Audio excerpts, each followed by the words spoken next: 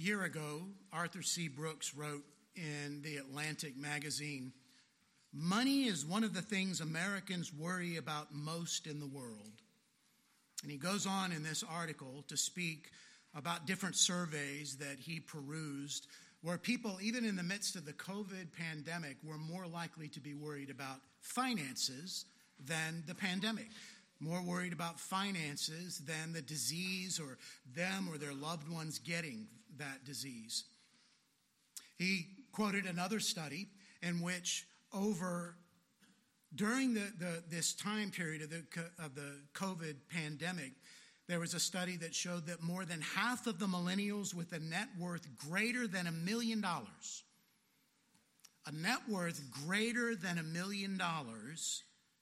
over half of the millennials feared losing their wealth either a great deal or somewhat. And when it went to baby boomers, that it was a third of those who had a net worth of $1 million worried often about losing their wealth. And he concludes this: "For millions of people, then, worrying about money is not a reflection of whether their basic needs are being met. In fact, this anxiety reflects deeper concerns that money can't solve." Now, I don't know Arthur C. Brooks and his religious orientation, but that is a biblical truth, is it not? That when money and material blessings overtake us in such a way that we worry about them more often than we do not, we worry about losing them. And the studies that he showed were people that had net worths of $1 million or more. There's something else that's wrong in the picture. We'll compare that with Dale Schroeder. He's a carpenter who lived in Idaho. Just a blue-collar worker, took his lunch to work every day. And he showed up, just a faithful guy, every day. He wasn't married, he didn't have a family. And he showed up at his lawyer's office one day, and he said, "I never had a chance to go to college, so I'd like to help some people go to college." And his lawyer was rather floored when he asked him and said, "Well, how much money do you have that you want to go to this fund?" And he said, $3 million. And he was floored that this working-class carpenter had saved $3 million as was willing to give it to other people so that they could go to college. Not do things for himself, but to other people. And that sent 33 people. That's hard for me to understand sometimes that $3 million only sends 33 people to college, but it sent 33 people to college. And those people gather on a regular basis, and they have a meeting symbolically around the lunchbox that this guy carried. He's dead now. He has passed on. And they have a meeting together as those who are Dale's kids, because Dale put them through college. And they can't pay it back to him, but his request was that they pay it forward. Now, what is different between the millennials and baby boomers surveyed a year ago that were concerned about the net of losing their net worth of over $1 million, and Dale Schroeder, who saves his money and gives it to others? And I would submit to you that is at its root, it's the attitude of humility. It's the attitude that this money is given to me to be a steward of. And the humility before the giver of that gift causes me to use it in the way the giver wants to give, rather than the way I want to use it. So at the heart of most of the issues with money is an idea of whether you are putting your faith and trust in the money because you're so arrogant, you ignore the word of God that says he is the one who is your sustenance. It is him, in him who you put your faith. It is Christ and Christ alone who is everything to you. And in your arrogance, you think, and I think, or are prone to think that, well, we've earned this money, and if I lose this money, then my retirement suffers, or my later life suffers, or I might not be able to buy groceries, or anything along that nature. Now, let me say, it's not a sin to have money, is it? It's not a sin. God gives people money. In fact, most of you in this room, and I would venture all of you in this room, are wealthy. Compared to the world, you're wealthy. Only 11% of Americans are under the poverty level, and that is our idea of poverty. And I think there are people all over the world who would love to live at the upper ends of our poverty level. because they don't have anything near that. So all of us have material blessings that can rise up and become an idol for us. And Isaiah has us in his sights this morning. He has the nation of Tyre in his sights first, but the nation of Tyre is being judged by God because of their arrogance and their own material blessings. And God says he will judge them, but yet there are people in Tyre who are doing the actions that are causing the nation to be judged. And it's the same way in our nation. It's very easy for us to point the fingers at the other guy, the other side of the aisle, the other political philosophy, the other politician on the other side, and they're the ones messing up all the economy, and they're the ones messing up all of this. And there is truth. There are biblical conversations to be had about that, of how the United States of America spends, uses, and abuses the wealth that they may or may not have. But behind them are human beings, and that's where Isaiah's laser is pointed. And he points it to us today. Where is it that we are tempted to have our faith in the blessings of God rather than the God who gives the blessings? The 10th oracle to the nation of Tyre, the 10th one is concerning Tyre. We started in chapter 13 with an oracle to Babylon, and we end the oracles to the nation in chapter 23 this morning with an oracle against Tyre, and often Sidon as well. Tyre and Sidon are mentioned side by side in Scripture and in history books as well. They're known as a pair of cities that are known together and discussed together. But the Scripture says in 23 verse 1, this is an oracle concerning Tyre. So we want to understand what the oracle concerning Tyre is, what God expected of the people of Tyre, and more importantly and specifically the people of Judah, and how then that applies to us this morning. So stand, if you will, and let me read the 23rd chapter of Isaiah, which contains the 10th of 10 oracles to the nations. You may be tired of oracles to the nations by now. I grant that. But I hope you can see that each one has had a different focus for us to look at our own hearts. Each one has brought the idea of dependence on something else, driven by our own arrogance, from different angles so that we can see our own hearts and be more submitted to the Word of God. Now in chapters 24, 25, 26, and 27, we don't have oracles to nations, but we have the whole view expand into the entire world and the whole scope of history as we're making our way through this first section, first 39 chapters of Isaiah. But today, chapter 23, the oracle concerning Tyre. Wail, O ships of Tarshish, for Tyre is laid waste, without house or harbor. From the land of Cyprus it is revealed to them. Be still, O inhabitants of the coast, the merchants of Sidon, who crossed the sea have filled you. And on many waters your revenue was the grain of Shihor, the harvest of the Nile. You were the merchant of the nations. Be ashamed, O Sidon, for the sea has spoken. The stronghold of the sea, saying, I have neither labored nor given birth. I have neither reared young men nor brought up young women. When the report comes to Egypt, they will be in anguish over the report about Tyre.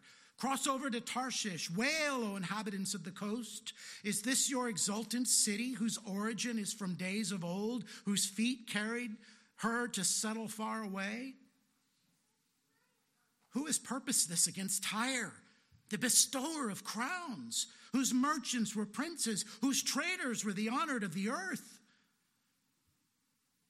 Yahweh of Hosts has purposed it, to defile the pompous pride of all glory, to dishonor all the honored of the earth. Cross over your land like the Nile, O daughter of Tarshish. There is no restraint anymore. He has stretched out his hand over the sea. He has shaken the kingdoms. Yahweh has given command concerning Canaan to destroy its strongholds. And he said, you will no more exult, O oppressed virgin daughter of Sidon. Arise, cross over to Cyprus. Even there you will have no rest. Behold, the land of the Chaldeans. This is the people that was not. Assyria destined it for wild beasts. They erected their siege towers. They stripped her palaces bare. They made her a ruin. Wail, O ships of Tarshish, for your stronghold is laid waste. In that day, Tyre will be forgotten for 70 years, like the days of one king. At the end of 70 years, it will happen to Tyre as in the song of the prostitute. Take a harp, go about the city, O forgotten prostitute. Make sweet melody, sing many songs that you may be remembered. At the end of 70 years, Yahweh will visit Tyre, and she will return to her wages and will prostitute herself with all the kingdoms of the world on the face of the earth. Her merchandise and her wages will be holy to Yahweh. It will not be stored or hoarded, but her merchandise will supply abundant food and fine clothing for those who dwell before Yahweh. The grass withers and the flower falls. You may be seated. I hope you saw as we read through the entire chapter this inclusio, the bookends that we see in verse 1, the phrase, wail, O ships of Tarshish, for Tyre is laid waste without house or harbor. And then all the way over in verse 12, or verse 14, wail, O ships of Tarshish, for your stronghold is laid waste. So that sets verses 1 through 14 off as a section for us. And we also see then the next verse starts with that infamous phrase in Isaiah and the other prophets, in that day. So I've divided this passage up into two main sections, and each of those have two or three subsections. And in these verses, we are shown two contrasting ways Yahweh of Hosts will visit Tyre. Two contrasting ways Yahweh of Hosts will visit Tyre. And remember, when we've seen the word, when God visits someone, he's visiting them for either judgment or blessing. Judgment or blessing. That's the way we see that in the prophets. And we see both of those, as has been consistent in many of our oracles to the nations, where God judges and then promises a remnant to come from there. So the first way that we will see, and then we'll have this contrasted, is Yahweh of Hosts will visit Tyre with judgment. And we'll see the results of the judgment in verses 1 through 7 and the cause of the judgment in verses 8 through 14. Look at verse 1. The oracle concerning Tyre. Now, this is one of many oracles in the prophets concerning Tyre. If we went to Ezekiel, we'd be able to look at chapter 26 and 27 and 28, all about Tyre. Ezekiel takes a sharper aim at Tyre than Isaiah does in this passage. But we also see oracles against Tyre in Joel chapter 3 and Amos chapter 1 and Zechariah chapter 9. So Tyre is something, a city that is in the prophet's crosshairs, if you will. Now remember, back when we started the oracles, and if you remember back when we started in chapter 13 and chapter 14, chapter 13 was a judgment against Babylon, and chapter 14 was God's people taunting them. But remember that we started with Babylon in chapter 13, Babylon all the way to the east, and a major power, if not yet in Isaiah's day, about to be, and Babylon will be the one that comes and takes Judah into captivity in 586. So when we end these, we are ending on the opposite end. Remember, these are all the nations that are surrounding Judah. And we have the constant theme, do not trust in nations.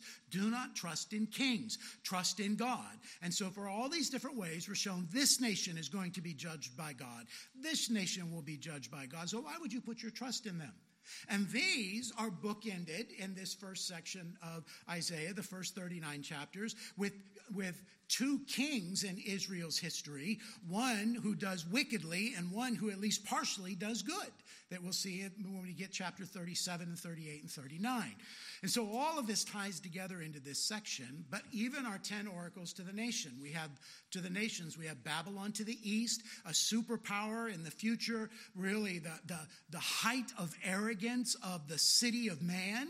And then we have all the way to the other side in chapter 23, Tyre and Sidon, they're not known for their military prowess. They're known for their commercial prowess. They're known for their trade and all of their seagoing vessels. All the trade in the whole area goes through these ports on the east coast of the Mediterranean Sea. So we have the city of Man with all of its pompously, and then we have on the other side Tyre and Sidon. They're not strong in armies, but they're strong in trade, and both of them have power that are wielded for good and for evil that God comes against, because what they have to wield as power has become an idol to them, and they have done it arrogantly, and God comes against them because God is after the hearts of the humble. So we're finishing up by this scope of east to west. And we start out, wail, O ships of Tarshish. Now, Tarshish is like way over there, right? All the way, probably over on the other side of Spain, on the western coast of Spain, but we're not completely sure. There's some people that think it's in North Africa as well. But oftentimes Tarshish is used to be that place that's the furthest away. Remember Jonah. When Jonah tried to run away from God, he went to the furthest port that he could get to, so he could go to the furthest place, Tarshish. That's as far away as he could get from God. So he went to the furthest south of the major Philistine ports, so he could go to the farthest place. That's how he thought he could run away from God, to the farthest port, to the bottom of the ship, and to the far ends of the earth. Well, we know how it turned out for Jonah. It didn't really work for him to run away from God to Tarshish. But that's what's being brought here. That when we see wail, O ships of Tarshish. The ships of Tarshish were the ships that were large enough and powerful enough and manned with the most expert sailors to take the longest journeys. And they were known throughout the world as being, if you wanted to get there safely, you had the best crews on the best ships if you have a ship from Tarshish, a ship of Tarshish. So just following through our text, remember we have poetry in front of us, so we have all of this picturesque language to describe what's going on with Tyre. And we have to use our interpretive skills, that when we're in poetry, we are interpreting it according to poetry. We're not interpreting it according to the rules of narrative or letters or apocalyptic literature. We're interpreting it according to the rules of poetry, where there are metaphors and descriptive phrases that stand for realities in the world. The middle of verse 1, from the land of Cyprus it is revealed to them. Cyprus being that island just off the coast northwest of Tyre. It would have been the place where the ships would have stopped first and last before they came into the port to offload goods. It was a common place for the ships to start. And so it will be revealed to them when the ships come from Tarshish and stop in Cyprus, they'll be told there, Tyre has been destroyed. There's no need to go there. That's the imagery that's being brought to us. From the land of Cyprus it is revealed to them, that is the ships and their crew. Verse 2, be still, O inhabitants of the coast. The merchants of Sidon who crossed the sea have filled you. So Sidon, 25 miles north of Tyre, as I said, commonly known together, Tyre and Sidon. Kind of like we think of places like Minneapolis, St. Paul. We kind of think of them together all the time, even though we know they're two cities. And throughout history, they would compete with who was going to be the leader in trade. Sometimes it was Sidon, sometimes it was Tyre. Most often it was Tyre. That's why I think the oracle is to Tyre, even though it's including the sister city of Sidon. And it says, be still, all of you. And you have filled these ships to go all over the place. And on many waters, verse 3 says, on many waters your revenue was the grain of Shihor, the harvest of the Nile. You were the merchant of the nations. We don't really know where Shihor is, but it's mentioned 4 times in Scripture. And every time it's mentioned in conjunction with the Nile. So it has to do with the Nile and all of the trade that we have already seen in other oracles, how vital the Nile was, that when God dried it up, all of the trade in the area dried up. So just as we see in our supply chain today, you can have ships clogging through a canal, and it hurts the Panama Canal, and it hurts the trade that's in Europe and in the United States. It is a trickle-down kind of effect, that when one area is affected, they all are, and that's what's being brought. When Tyre is flattened and taken away, and all the ships that would give all of the commerce and take all the commerce out of there, it hurts the economy of all the different nations. You were the merchant of the nations. There were many things that are said about Tyre that lifts them up. One commentator said it would be a great Chamber of Commerce brochure for the city of Tyre if you just take out the negatives and just keep the positives, all the things that are said. Verse 4, be ashamed, O Sidon, for the sea has spoken. So here Tyre and Sidon being spoken of together. The stronghold of the sea saying, I have neither labored nor given birth. I have neither reared young men nor brought up young women. So remember, we're looking at the sea speaking. And this is something that we see a lot in Scripture. The sea is God's creation. God is the one who controls the sea, this place of chaos, the place that men seem to have no control over whatsoever. God is the one who is the captain of the sea. He's the one that controls it all. And the sea will obey God. The sea will give testimony to God. And we saw this in the very second verse of Isaiah, in Isaiah chapter 1, verse 2. Hear, O heavens, and give ear, O earth, for Yahweh has spoken. So it's even the creation giving credence to what God is saying in this judgment through Isaiah. And the picture that is said, the sea, we have the key right at the beginning. Be ashamed, O Sidon. And in ancient times, it was a shameful thing for a woman not to be able to give birth. It was a burden for a woman who was barren. And so this is where it's given. It's got two kinds of approaches, I think. One, that's the reason for the shame. There's nobody on the sea anymore. And you should be ashamed because all the people you used to put out on the sea, all the ships, all the sailors, all the goods, they're all gone. And in the same way a woman doesn't give birth, I'm not seeing anyone on my sea. That's the picture that's being given. Verse 5 continues, when the report comes to Egypt, they will be in anguish over the report about Tyre.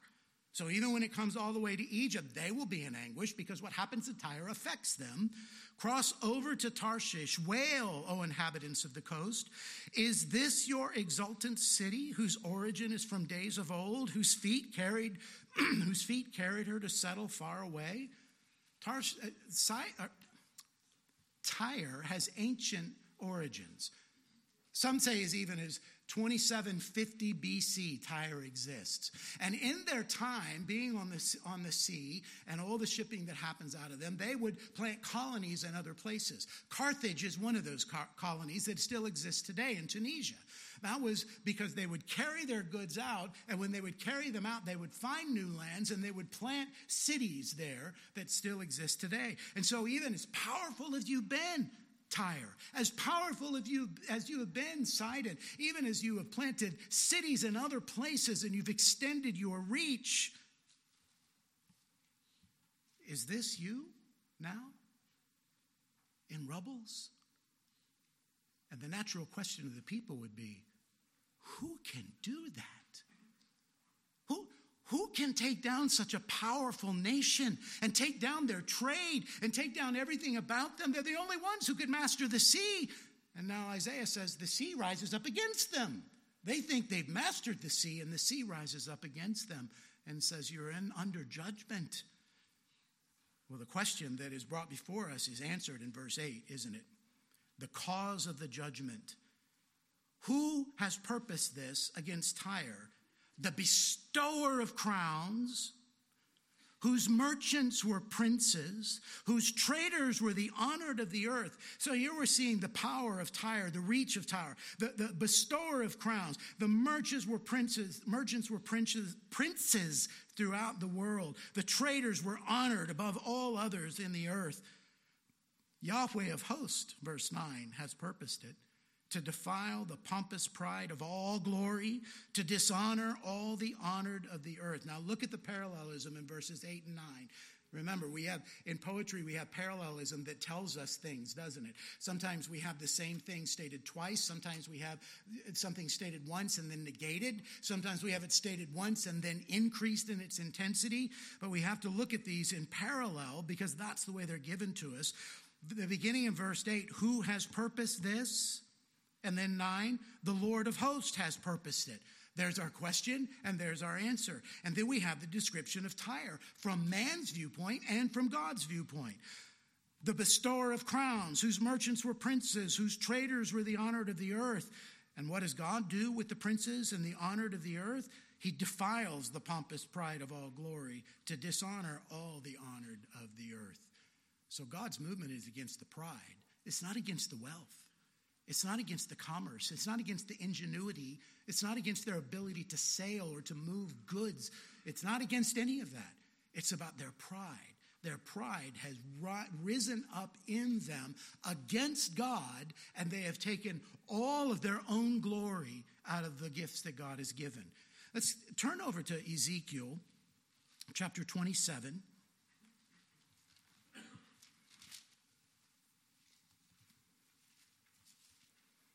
Get a little bit more description of Tyre on why God has done this. We're not going to read 26 and 27 and 28. 26, 27, 28 are all about Tyre and Tyre's leadership. But I just want to read a little bit of 27 so we get a better picture of Tyre. Ezekiel 27, verse 1. The word of Yahweh came to me. Now you, son of man, raise a lamentation over Tyre and say to Tyre, who dwells at the entrances to the sea, merchants of people to many coastlands, says Yahweh God. O Tyre, you have said, I am perfect in beauty. Your borders are in the heart of the seas. Your builders made perfect your beauty. Now let's just pause and remind ourselves what Tyre looked like at this time. Tyre had not only the city that was on the coast, it had an island off of the coast with ports on the north and south side of that. And so when Tyre would be under siege by another nation, all the people would just go to that island, and they would get on the island and they would be safe because the armies couldn't cross over to there. And so Tyre has this strong seaport that's on an island that gives them shelter as well, again, giving confidence to their own ability to be secure when a nation comes against them. And Tyre goes up and down. They're under the authority of other nations, and then they're released from that authority. And then another nation comes and takes them over, and they're a profitable nation to overtake. They don't have a strong army, so a strong army can overtake them and get all of that commerce under their realm.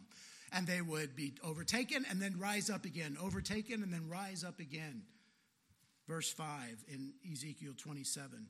They made all your planks of fir trees from Senir. They took the cedar from Lebanon to make a mast for you.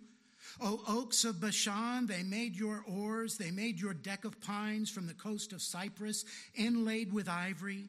A fine embroidered linen from Egypt was your sail, serving as your banner. Blue and purple from the coast of Ilshah was your awning. The inhabitants of Sidon and Arvad were your rowers. Your skilled men, O Tyre, were in you. They were your pilots. The elders of Gebal and their skilled men were in you, caulking your seams. All the ships of the sea with their mariners were in you to barter for your wares. They were successful and rich and well off and provide the merchants and the sailors throughout the whole area. They were sure of themselves. And God said, you're prideful and you're arrogant, and I will come against you and defile your pompous pride and dishonor the honored of the earth. Now, this is the constant warning in these oracles. And by now, my prayer is, I don't know what it's been for you, but I know what it's been for me, to every week have to deal with my own pride, because God is dealing with the pride of human beings and where that will lead us in relationship to our relationship to God. And every week I have to deal with this in a new way. Have you felt this? If you haven't felt it, then I've not done my job to bring this out constantly for Judah not to be so prideful that they think they can orchestrate their way to safety instead of trusting in their God, who says, I am your God and you are my people and I will deliver you. I have in the past and I will in the future. And that's the message to us. God is our deliverer. He is the one who bestows the blessings. And if he takes the blessing away, we still have the giver of the blessing. So we are not poor. We are not hurt in any way. We are not lacking in any way, because everything that we have and everything that we need and everything in our future comes from our relationship with Jesus Christ himself, and all the blessings in the heavenly places we have by being seated with him. Even now, that foretaste. And so right in the middle of our text is the reason why God is acting. And he's not saying, if you're rich, I'm against you. He's saying, if you're rich and you become an idolater and put your faith and trust in your wealth, in your material blessings, then I will come against you and I will bring you down because I will share my glory with no one. That's the message. Well, we see this all around us, and it's very difficult at times for us to navigate in our own life. I mean, we see this all around us when we see very rich communities who are saying, yes, we need fair housing. We need affordable housing in our community. And they're all for it until when? Until it's next door to my 5-acre plot with my $10 million mansion on it.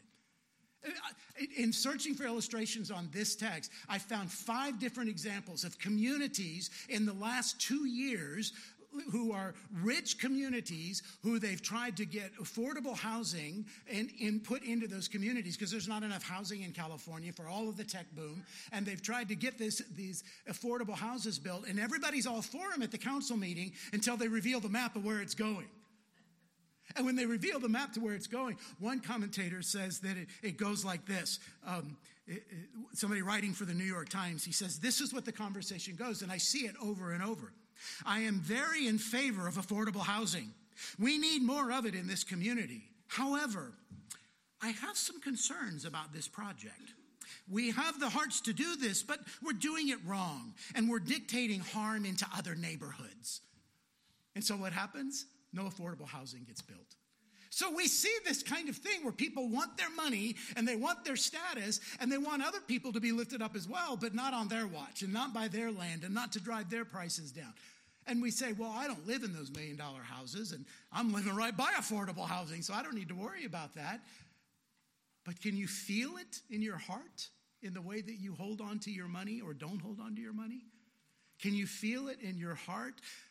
What's happened when your 401k plummeted? Can you feel it in your heart when the money that you make doesn't increase, but the bills that go out increase by 18 or 20%? Do you feel it in your heart when God says, I'm going to give you a demotion, not a promotion?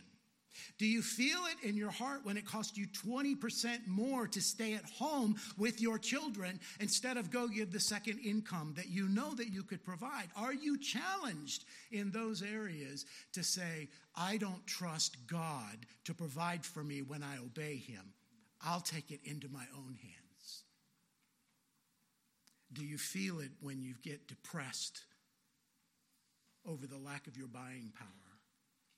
Do you feel it when your vacation to wherever is canceled because your money can't go far enough to pay for it? Now, I'm not talking about just normal things in life that you might say, I sure wish I could have done that. I'm talking about your world coming undone. We've seen this so many times with people. Have you ever felt it in your own life? I felt it in mine. Where God, who gives blessings, begin to take those away. And my first response is not thanksgiving to him, but my first response is, what am I going to do now, God? And I have to check this all the time. Maybe you don't. Maybe I'll just be transparent in front of you and this never happens to you. And if it doesn't ever happen to you, chalk it up for a future because it will, especially after today. The Holy Spirit will begin to open up your heart. This is why, and I've told you before, this is why we don't sell things. When we're done with it, we give it away. And it's not to toot our own horn. It's to say, I don't want to worship that. I don't want to, I've got my use out of this piece of furniture or this tool or this whatever, and now I'm going to sell it to make some of my money back. Well, when I do that, I get greedy. And this is what Tyre was happening. And I can prove that from our text when we move forward through it. Now, there's hope, because not only is there judgment, but there's also restoration. Not only is there judgment for the sin, there's a promise that God will restore those who come to him. Well, look at verse 13. Behold, the land of the Chaldeans, this is the people that was not. Assyria destined it for wild beasts. They erected their siege towers. They stripped her palaces bare. They made her a ruin. Now, this could be a little bit confusing. The Chaldeans were the Babylonians. And it could be a little bit confusing for us if we don't remember that we're talking about prophecy that sometimes has a current fulfillment, sometimes has a near fulfillment, and sometimes has a far fulfillment. And if you remember the history that we've recounted so many times through these oracles, that it's the Assyrians who come and take the northern kingdom away in 722 into captivity, and it's the Babylonians that come and take the southern kingdom away in 586. And so the Assyrians rise to power, and then in the big scheme of history, the Babylonians overtake them. So why do we have now the Assyrians taking over the Babylonians? Because that happened too. And there were times that the Assyrians came over the Babylonians, but when the Babylonians were not the power, the Assyrians were. So when are we talking about a specific time here? It could be talking about Sargon coming in and overtaking the Babylonians in 710 or Sennacherib in 689. It could be one of those because that's what happened. The Assyrians came against the Babylonians. And I don't know which time is being spoken of, but I know what we're to learn from it. Don't trust in anyone. Because if you're tempted to trust in the Babylonians, the Assyrians are going to overtake them. And I've already told you that the Assyrians were going to meet their demise as well. So it's just a reminder, there's no one worthy of trust, even when things go crazy for you. So why would you do this? And finally, taking us back to verse 1, wail, O ships of Tarshish, for your stronghold is laid waste. The summary, we start with a advanced warning of where we're going, and we end with summing up where we've just been in the last 14 verses. So Tyre, as I told you, was up and down. They were taken under siege, and then they were freed, and it happened many times. 323, Alexander the Great takes Tyre out for the worst overthrow that Tyre's ever had. Here's how he did it. I told you that the people would go out to the island. Well, when Alexander the Great came, he took the city that was on the shore and dismantled all of their buildings and built a walkway out to the island so his army could go out there and overtake the island as well. Now, it still comes up later in history, but that was a major defeat of Tyre. So Tyre is exemplary of wealth of the nations throughout history. And we see that specifically in Revelation 18 and 19, or 17 and 18. I get these chapters mixed up unless I go look. But we see this, and you remember when we went through Revelation and we got to 17, the great prostitute and the beast, Revelation 17. Then one of the seven angels who had the seven bowls came and said to me, come, I will show you the judgment of the great prostitute who is seated on many waters, with whom the kings of the earth have committed sexual immorality, and with the wine of those sexual immorality, the dwellers of the earth have become drunk. And when we went through that, we said this was nodding toward commerce, and it's using the exact language it's used against Tyre in Isaiah 24. The very next chapter in Revelation is the fall of Babylon that we saw last week, quoted. John quotes it in the vision from one of the angels. Babylon has fallen, that from the last chapter that we saw last week in Isaiah. So even at the conclusion of all of history, as Revelation is giving us this picture of where everything could be headed and how that all happens, Tyre and Babylon are pictured as all the sinfulness of humanity gathered against God. So that's what we are looking at here in the last judgment here in chapter 23. We're talking about Tyre, but we're talking about all the nations and all the individuals who would use their own wealth and their own sustenance to turn against God and have all their faith and trust in what they do for themselves. But Yahweh of Hosts will not only visit Tyre with judgment, but he will visit Tyre with restoration. There's a time of restoration, the type of restoration, and the results of restoration in these last few verses. Verse 15. In that day, Tyre will be forgotten. For 70 years, like the days of the king, at the end of 70 years, it will happen to Tyre as in the song of the prostitute. So before we move through this, we have this picture of Tyre being cast as a prostitute. We're not talking about a human prostitute doing her business. We're talking about Tyre and their business with all the world. They would do business with anyone. With anyone. Who knows how many nefarious loads were taken on their ships? How much illegal contraband would have been taken on their ships? They would do business with anyone. So now they're pictured as a prostitute who has been forgotten for 70 years. And the text says, like the days of one king or a generation. That fits what we read in Psalm 90, verse 10, that our years are 70, and in certain situations they are 80. So it's giving the picture of a generation, but it's also giving the picture of completeness in the judgment. Remember, the number 7 has this idea of perfection and completeness. So there will be this time. Your judgment, you will be forgotten for 70 years. No one's coming to you for your trade.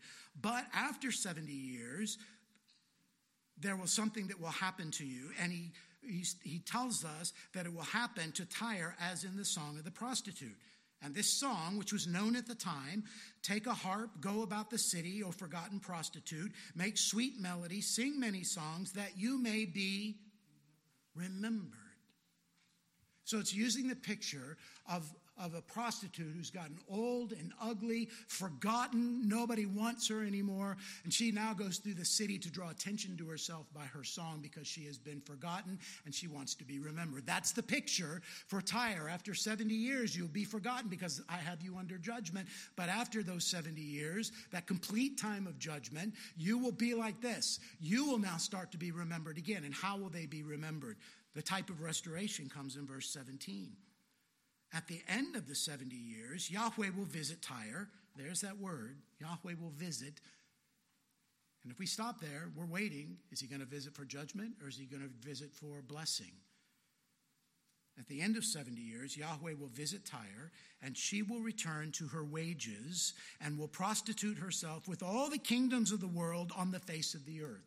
So this metaphor confuses us because we think, why would God visit blessing upon someone who is doing something in this negative realm of a prostitute? Remember, this is poetic language saying they're going to return to their business and they're going to return to being the merchant of all the nations. And they're going to continue business with all the kingdoms of the world on the face of the earth. But there's going to be a difference.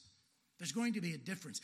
Some in this nation, because God visits them and restores them, will now be worshipers of Yahweh. Look at what it says in verse 18 as we see the results of restoration.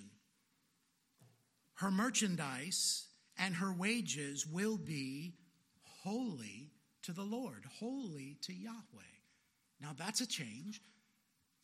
You see this connection where now what they do, their merchandise and the wages, what they sell and the money they make off of it, they're using it for a different reason now. Now it's holy to the Lord. And you think, well, how can a prostitute's wages be holy to the Lord? It's a metaphor, right? It's a metaphor for their trade. And when God restores them for their trade, then they're going to do it with a different goal. But look what else it says. It will not be stored or hoarded. So what did they used to do? They would store and hoard. They would pad their 401ks. They would pad their bank accounts. They would pad all the material they're holding in their garage for Armageddon. They would pad all of that, right? They would do all of those things and hoard it for themselves when they needed it because they weren't going to give it and share it with anyone. And now they're not doing that. It will not be stored or hoarded, but her merchandise will supply abundant food and fine clothing for those who dwell before Yahweh, those who are worshipers of Yahweh. So when God visits them and restores them to their trade, they will do it with a different result and a different motive. They will do it to worship the Lord. Now, it's not promising that every person in Tyre will become a worshiper, but it is promising that Tyre will be known in some sense of those who worship God. And we see this throughout history. Just listen to a few passages. You can write these down if you want. I'm not going to have you turn to them. Psalm 45:12 says this: the people of Tyre will seek your favor with gifts, the richest of the people. Talking about seeking God's favor with their gifts. Not in a bad sense, but in a worshipful sense. Psalm 87:4, among those who know me, and this is talking about God, among those who know me, I mention Rahab and Babylon. Behold, Philistia and Tyre with Cush. This one was born there, they say. Remember, we looked at that verse with some of these other nations, that they would, if you were a worshiper of Yahweh in this time, you were worshiping at the temple where God dwelt. And you will be a worshiper of God to the point that all the other nations would say, they must have been born there. They must have been born God's people, and people from Tyre are part of that. Early on in Mark's gospel, we see the example of the nations coming to Christ. in chapter 3, verses 7 and 8. Jesus withdrew with the disciples to the sea, and a great crowd followed from Galilee and Judea and Jerusalem and Idumea and from beyond the Jordan and from around Tyre and Sidon. When the great crowd heard all that he was doing, they came to him. So in Jesus' day, specifically mentioned from Tyre and Sidon coming to Christ in Matthew chapter 15 and also Mark chapter 7, we read that Jesus withdrew to the district of Tyre and Sidon. And when he did, he met, quote, a Canaanite woman from that region. And she pleaded with him to have mercy on her and heal her daughter, who was severely oppressed by a demon. And after Jesus said he was sent, you remember this story, Jesus said that he was sent to the lost sheep of the house of Israel. And it is not right to take the children's bread and throw it to the dogs. And she said, yes, Lord, even the dogs eat the crumbs that fall from your master's table. Then Jesus replied, O woman, great is your faith. Be it done for you as you desire. And her daughter was healed instantly. A woman from the region of Tyre comes to Christ and has her daughter healed because of her great faith. Acts chapter 12, we looked at this last week or the week before. The delegation from Tyre and Sidon that comes to King Herod Agrippa before he is struck down by God for his pride. And they're the people who wanted to make amends with him because they needed his water supply. And so they came and they fawned over his speech, and God kills Herod Agrippa, and he's eaten by worms because the people said the voice of God and not of a man, and the angel struck him down. But that section ends with this, but the word of God increased and multiplied. It increased and multiplied amongst the people of Tyre and Sidon who were present to watch that. In Acts chapter 21, verses 1 through 7, Paul was on his way to Jerusalem, and the ship docked in Tyre to unload cargo. And for 7 days he was encouraged by disciples in Tyre. And when they left to continue their journey, all the disciples from Tyre, the scripture says, with wives and children accompanied us until we were outside the city. And kneeling down on the beach, we prayed and said farewell to one another. Then we went on board ship and they returned home. So Paul encouraged and ministered to by disciples found in Tyre as he gets ready to go back on the ship and head south to Ptolemy on his way to Jerusalem. The word of God was fruitful in Tyre and Sidon, even though they didn't have the same light as those cities in which Jesus ministered. Remember this, then Jesus began to denounce the cities where most of his mighty works had been done, according to Matthew 11, because they did not repent. And he said, woe to you, Chorazin, woe to you, Bethsaida, for if the mighty works done in you had been done in Tyre and Sidon, they would have repented long ago in sackcloth and ashes. But I tell you, it would be more bearable on the day of judgment for Tyre and Sidon than for you. So even though they didn't have the same light as those communities that Jesus went into and did his mighty works, they still had people in Tyre and Sidon that came to Christ. And we also know that this will be part of the nations in Revelation 21 who come into the New Jerusalem. The kings of the earth will bring the wealth of the nations into the New Jerusalem. And we know that in the New Jerusalem, the very next verse tells us that there will be no evil that enters in. So these merchants will lead the way. And how do they do that? Because Christ came according to the Old Testament scriptures, lived a perfect life, died, was resurrected, and is seated at the right hand of the Father, so that all who believe in him will have life and be in that New Jerusalem, because that New Jerusalem is us. It is the people of God. And there will be people from Tyre and Sidon as part of that because of the work of Christ. And those who came to faith in Christ in the Old Testament were looking forward to Christ. Those from Tyre and those from Sidon, along with all the other nations we have promised for the remnant. So we are in the same line.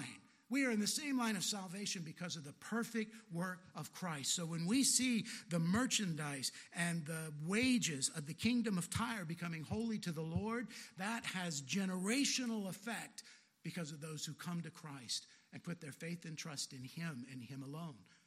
Now, we are people who profess to enter into that line, right? We profess to be the people who are in Christ, seated with him in the heavenly places and being blessed by him at all the time. And yet the Bible constantly warns us about what we do with and don't do with our wealth. Turn, if you will, to 1 Timothy chapter 6.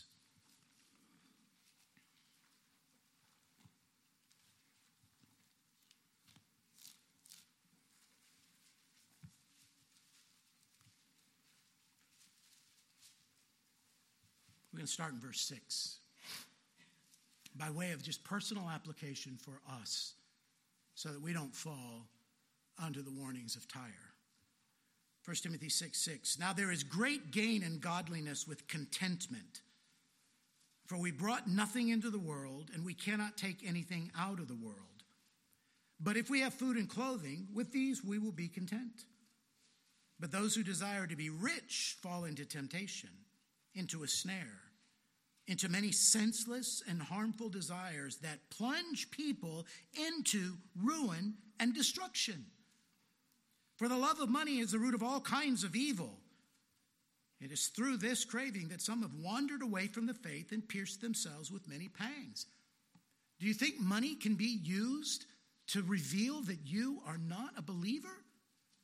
This is the primary teaching in Scripture for us of what we do with our wealth and how we use it and how we worship it instead of the Savior. And it will lead us into destruction, into ruin, if we desire to be rich for the sake of being rich. And you're not arguing with me, you'd be arguing with Paul, who speaks through the Holy Spirit on behalf of God to us, that if that's what we seek, we can be led into destruction. And for what we know about salvation, that means that you would never save to begin with, and God might use your love of money to reveal that you never knew him in the first place. You would fall under the warning passages of Hebrews, right, with money right in front of you, the desire to be rich. Now, let me just reorient us for a minute.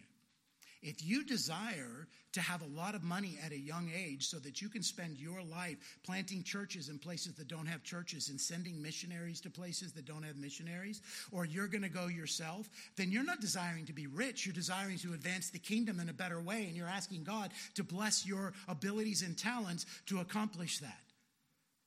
But don't you even think about getting your $1 million and then going off on an island someplace on vacation instead of honoring the requests that you ask God for.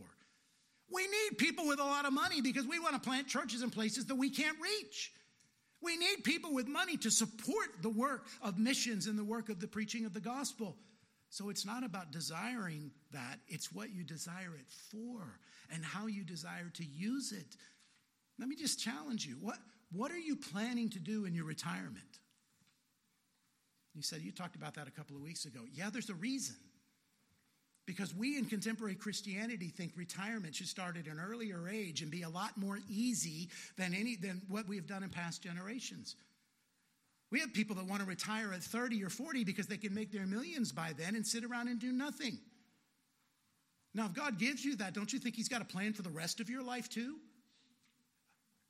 I'd love for a lot of us to be millionaires and see what God would do with a church devoted to him with our wealth and not devoted to the idolatry of retiring on our back porch or in our hunting lodge or in our travels or wherever it might be.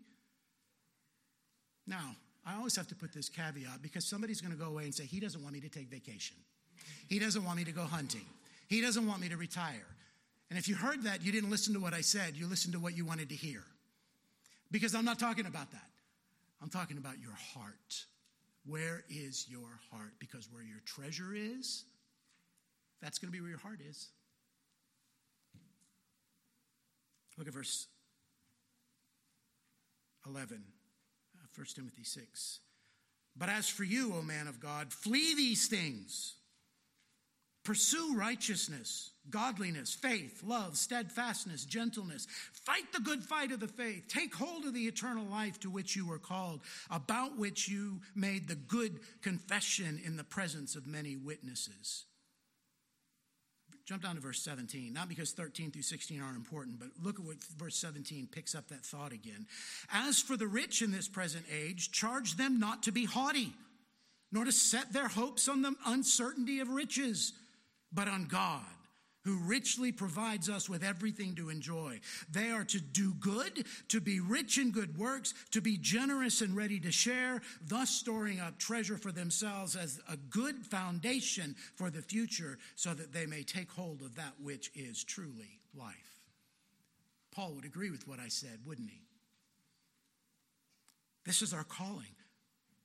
And this is a calling that needs to hit home for us when we live in a rich community, in a rich nation, during a rich time. Now, you could take Paul's words to Timothy and superimpose them over Isaiah's words to Tyre, and we'd have the same message, wouldn't we? We have exactly the same message. So, where are you today? Where are you, child of God? Where's your heart with your wealth? And I'm not talking about what your words would say. I'm talking about what your heart would scream if we could hear it. Let's pray. Father, we are grateful to you for your blessings to us, for we know that all good gifts come from you.